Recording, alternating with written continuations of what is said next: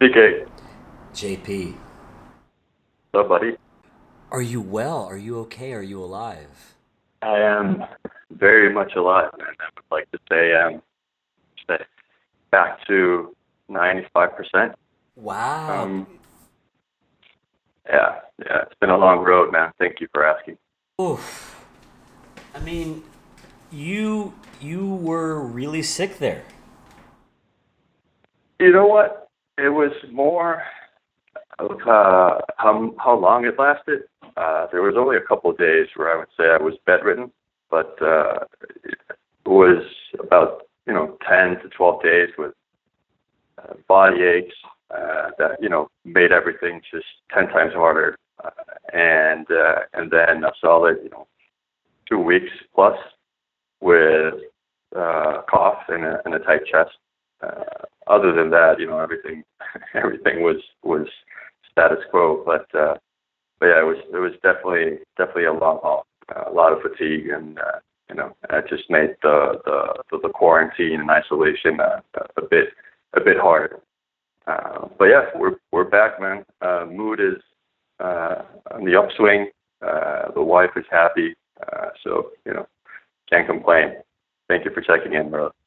Of course. I mean, when I heard from Chris that you had been, as sick as just described, and that he thought he could somehow cure you with Snapchat videos, I went into full alert. I was very, very concerned at that point. You know what? If he made it sound as it was plural, he's bragging. He's way over his head because it was just one. But I'll tell you what, that one that he did send me was pretty spectacular. So I'm very happy that he did put a big smile on my face. He does know how to bring a filter into its full flourishing. Indeed, man, he does. He does. We miss that guy over here stateside. We certainly do. It'll be interesting to see what happens with everything going on over in Europe and if this might hasten his return. Yeah, yeah, indeed. And also, you also have the Chris factor. One chapter into another changes fairly quickly. So yeah, we always wish him the best of luck. He needs it. How are you doing, my friend? I'm doing well. I've been spending a lot of time in forced work stoppage by calling up people in my life or friends of friends and talking through their personal narratives. And this is the 41st interview I've conducted for a podcast. Congratulations, man. That's a lot of discipline, and I think it's a great way to stay in touch with your circle. Because times are hard, man, and people might pretend to be happy and motivated, but the truth is that self quarantine is no easy fit. So takes a lot to put yourself out there and keep in touch with friends and family. It's more critical now than ever. That's for sure. And just because of how I process information, you gave us a summary of what your month last looked like, but I'd like to dive into the details and kind of go back to the beginning and Sure. see if we can chart how things went for you. Do you remember the date of the first day you started feeling sick? Uh, sure. I have a few notes here, to be honest, just to have some discipline around quarantine and going back outside, avoiding contagion. So I would say March 18th. It was a Wednesday. I would say that was the first day that I felt like I was hit by a truck, and I felt like I weighed 5 times my weight just because I was so lethargic. And like I said, body aches, like muscle pains that were what the odd part was that they would wake me up in the middle of the night. During the day, I don't know if it was adrenaline that sort of made it fade a little bit, but I would wake up 3, 4 a.m. with feeling that I had ran for 20 miles. My calves hurt, my knees hurt, and to a certain extent, even like my face was hurting one day, which was pretty crazy. Popping a little bit of Tylenol here and there to keep the momentum going. But yeah, I would say March 18th was when it all started. Then we're April 7th. I would say last Thursday, April 2nd, or Friday, April 3rd was one of the first days where I woke up feeling human again. So we're looking at a full 2 weeks Yeah. of really not being where you wanted to be. And on that first day, on March 18th, I'm so curious, was it you went to bed feeling fine and you woke up in the middle of the night, you woke up in the morning? What was that transition period like from going from feeling fine but knowing the world is kind of falling apart to a sense of, oh, I'm not well? Sure. I was actually that first few days of that week, I was actually playing interior decorator, setting up a small home office here with a bunch of gadgets and furniture that I bought to adjust the new normal of working from home. And I would say it was that Wednesday, the afternoon, after I wrapped up work. I was putting some pieces of furniture together, and it just felt like a lot of work. I was short of breath and getting a little dizzy. And that's when I realized that it wasn't lack of sleep, it wasn't anxiety or stress, that it was something else. But it was smack in the middle of the day. You usually wake up in the middle of the night feeling something, but this was I would say late in the afternoon that I started feeling it. Going to bed that night, I tried to sort of keep it natural. No medication for a few days, but then it got progressively worse. And I had to open the medicine cabinet eventually. And was it similar to the arc of, say, the 5 stages of grief? At first was there denial, and then did you get angry, perhaps some bargaining, depression, and then acceptance? Did it did it map along that trajectory at all? No, I mean, I definitely hit some of the points of the arc, but there was never denial. I let's say 24 hours in, looked at myself in the mirror, looked at my wife, and we had been in Switzerland 10 days prior, and even though our trip there, airport, both flights there and back, and the places where we were fairly empty. We started thinking about the fact that we were in public spaces or trapped in a confined space for an extended amount of time, and we looked at each other and immediately acknowledged the possibility of having it. So there was never denial, but I would say it went straight into frustration or anger, and then a little bit of depression, without a doubt. Just because, one, I come to realize that I'm not the kind of guy that enjoys working from home a lot. I clearly underestimated the value of human interaction, on experiential interaction on a daily basis, and having to adjust to that with the fact that you feel like you want to be lying down the entire day was a little rough.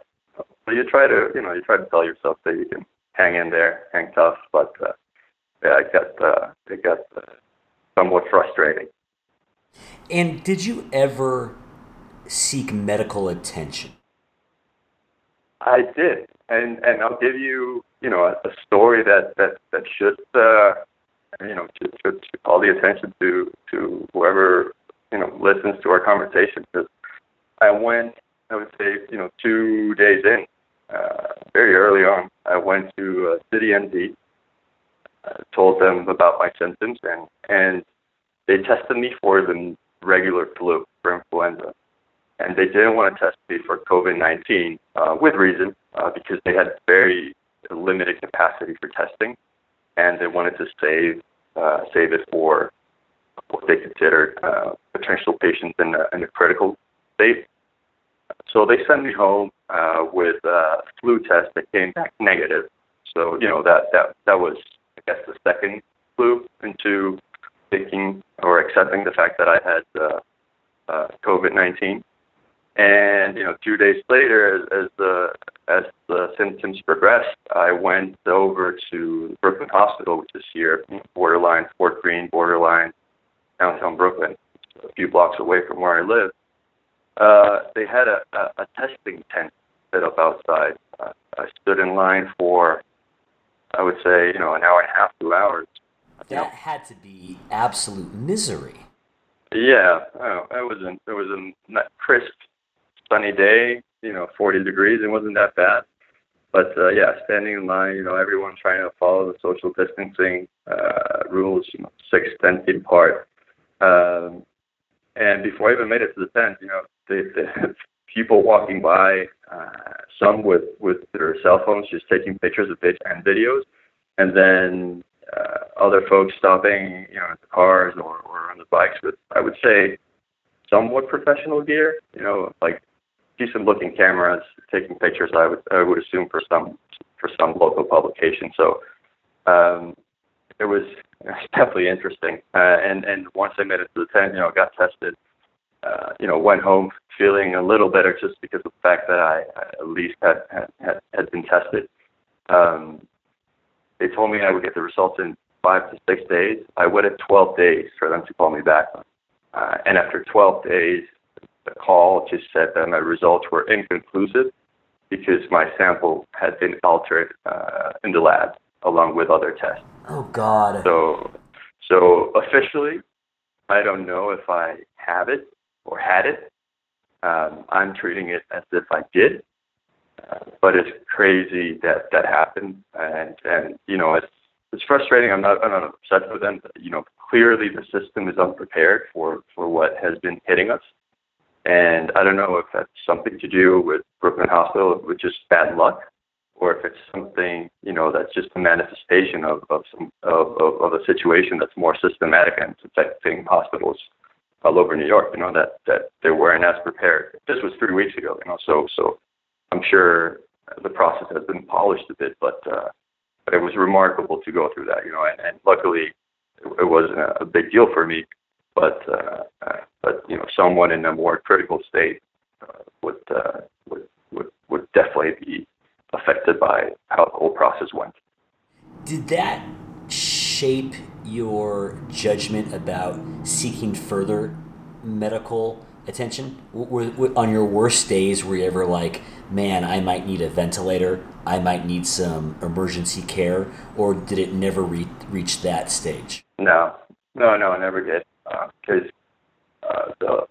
at least on the anything that was breathing, respiratory related, it never got to that point. It was a little bit annoying. There was fatigue. There was definitely some dry cough here and there during the day, keeping me at a very limited state. But it never got to the point where I was worried. What was more annoying, even though that's not the focus of the disease, was the fact that I felt a lot of pain, my joints and my muscles. But that's not that was never a concern to go into the ER, start knocking on their door. So luckily I didn't get to that point. But it was if it had gone to a critical state of I wouldn't have definitely wouldn't have played the hero. I would have picked up my things and gone. But that wasn't the case, and now we're on our way back to normal. So we're pretty happy. What was the quarantining in home that you had set up with Alex, your wife? You know what? She was, because of the fact that maybe I'm making an assumption here, but when we got back from our trip to Europe, she had a day or two where she felt a little ill. similar symptoms to mine, but maybe less than a day and a half, and then it was gone. So when I started feeling sick, she said, maybe she said that maybe I caught it first, gave it to you. Interesting. Regardless, she was okay, living in the same room, sitting on the couch together. She never was trying to distance herself within the apartment. We thought that if I had it, even though I would like to consider our space is somewhat comfortable, it was going to be impossible to just keep ourselves separated, for 2 weeks. So, it was normal, business as usual. And the remarkable thing is that, 2 to 3 weeks later, she's completely asymptomatic. So maybe she already had it during those 2 days where she had mild symptoms, or maybe she just has it right now and totally asymptomatic, which is great for her and great for us. I can only imagine, two of us being miserable at the same time would have been a tough cookie to swallow. There is some movement, I know, around folks who have had the disease going back to work earlier, or doing some volunteer initiatives, or even in some cases donating plasma. Have you been approached by anybody who has said, hey, you've had this, can we take advantage of the fact that you've already gone through this? Or have you looked into any of those sorts of activities? I have started doing some preliminary work, but I spoke to good friends that work in the industry. One is the head of the ER for Lenox Hill Hospital, and the other one is resident in New York Presbyterian for pulmonary surgery. So good, decent sources of information, and they said that I should definitely look into donating blood, but after the 7 days from my last symptom, from the last day where I showed symptoms. So just to be on the conservative side. So I would say probably early next week I'll try to head out into I don't know if I'll go back to Brooklyn Hospital. Maybe I should. Maybe I shouldn't. I guess that'll be a game time decision. But I definitely want to contribute in some way, shape, or form. The fact is that there's so many unknowns out there yet. So to this point, that other than donating, I'm not really sure what works. But definitely, I'm going to take part in some way, shape, or form. Given the fear and confusion surrounding all of this, when you were at your lowest points, what kind of communication were you in with your extended family, and how did you manage their concerns? You know what? I'm very thankful for the fact that my sister is the doctor, and so is my father-in-law. So I had messages and calls from them on the regular, almost every hour on the hour, which not that it was anxiety provoking.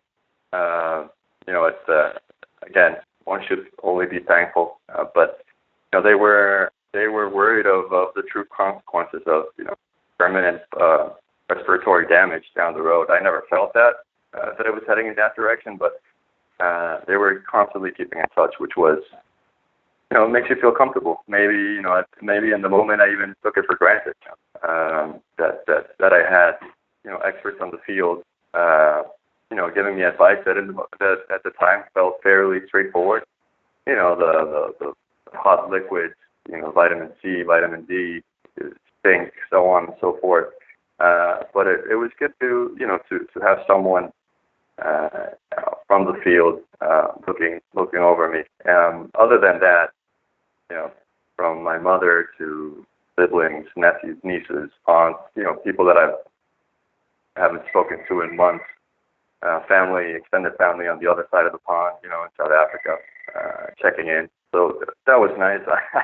I never felt that I was that sick, but you read about the cases, out there, and not everyone is this lucky. I've already heard about, from cases, 1 or 2 degrees of separation that have gotten substantially worse, and so it makes sense that family and friends get worried.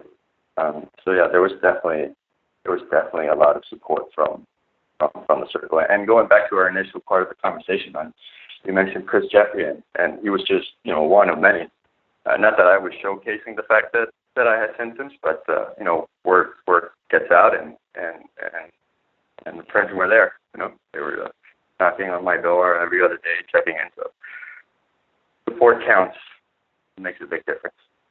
I'm sure it does. And one thing I've always been interested in discussing with you because of your personal connection, but what are the reports coming out of Venezuela and how that regime is handling it?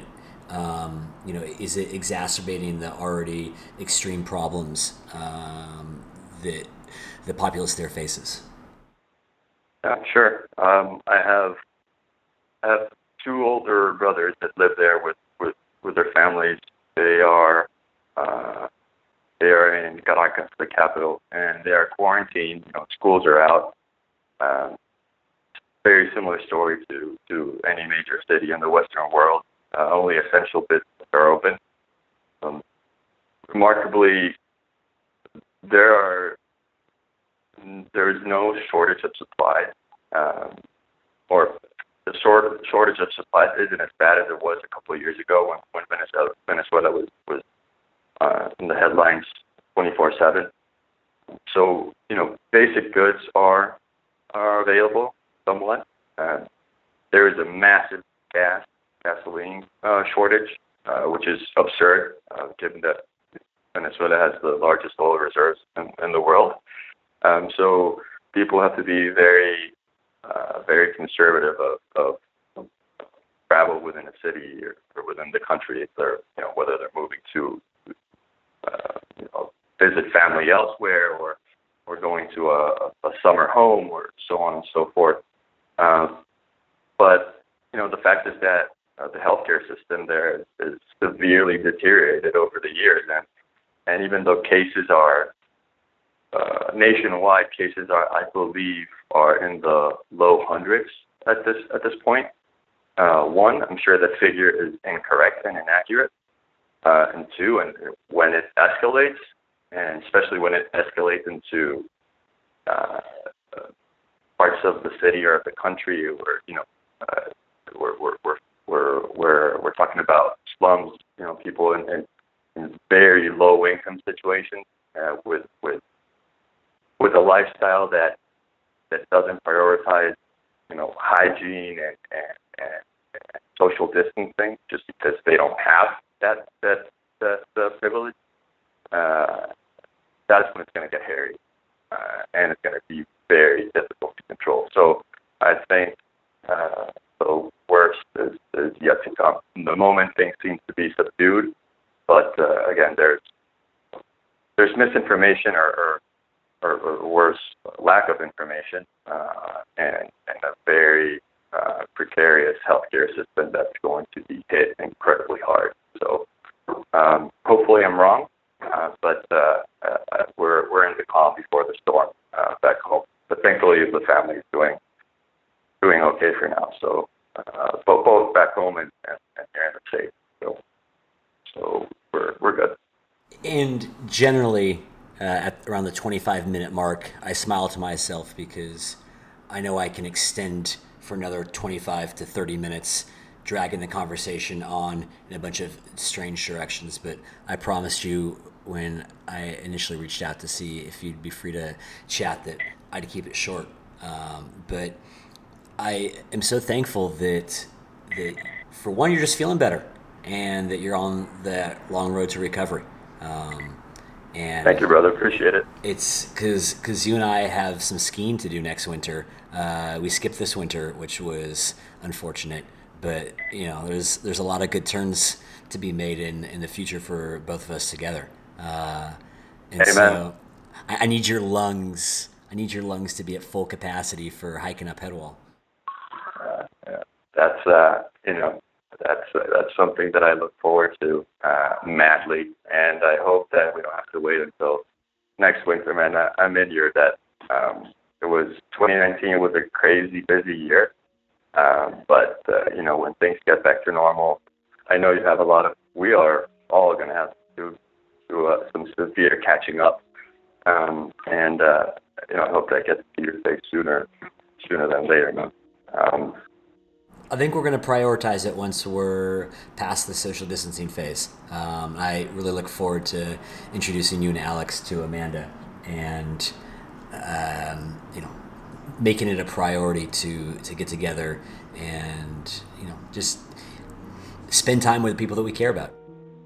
yeah, yeah. It's a not that we didn't know this before, but it's definitely a very rude awakening that we're all facing right now. So, got to make the most out of every second. It's the truth. Thank you so much, and continue to feel better, my friend. Thank you, brother. Hope to talk to you soon and see you soon as well. Take care. Bye.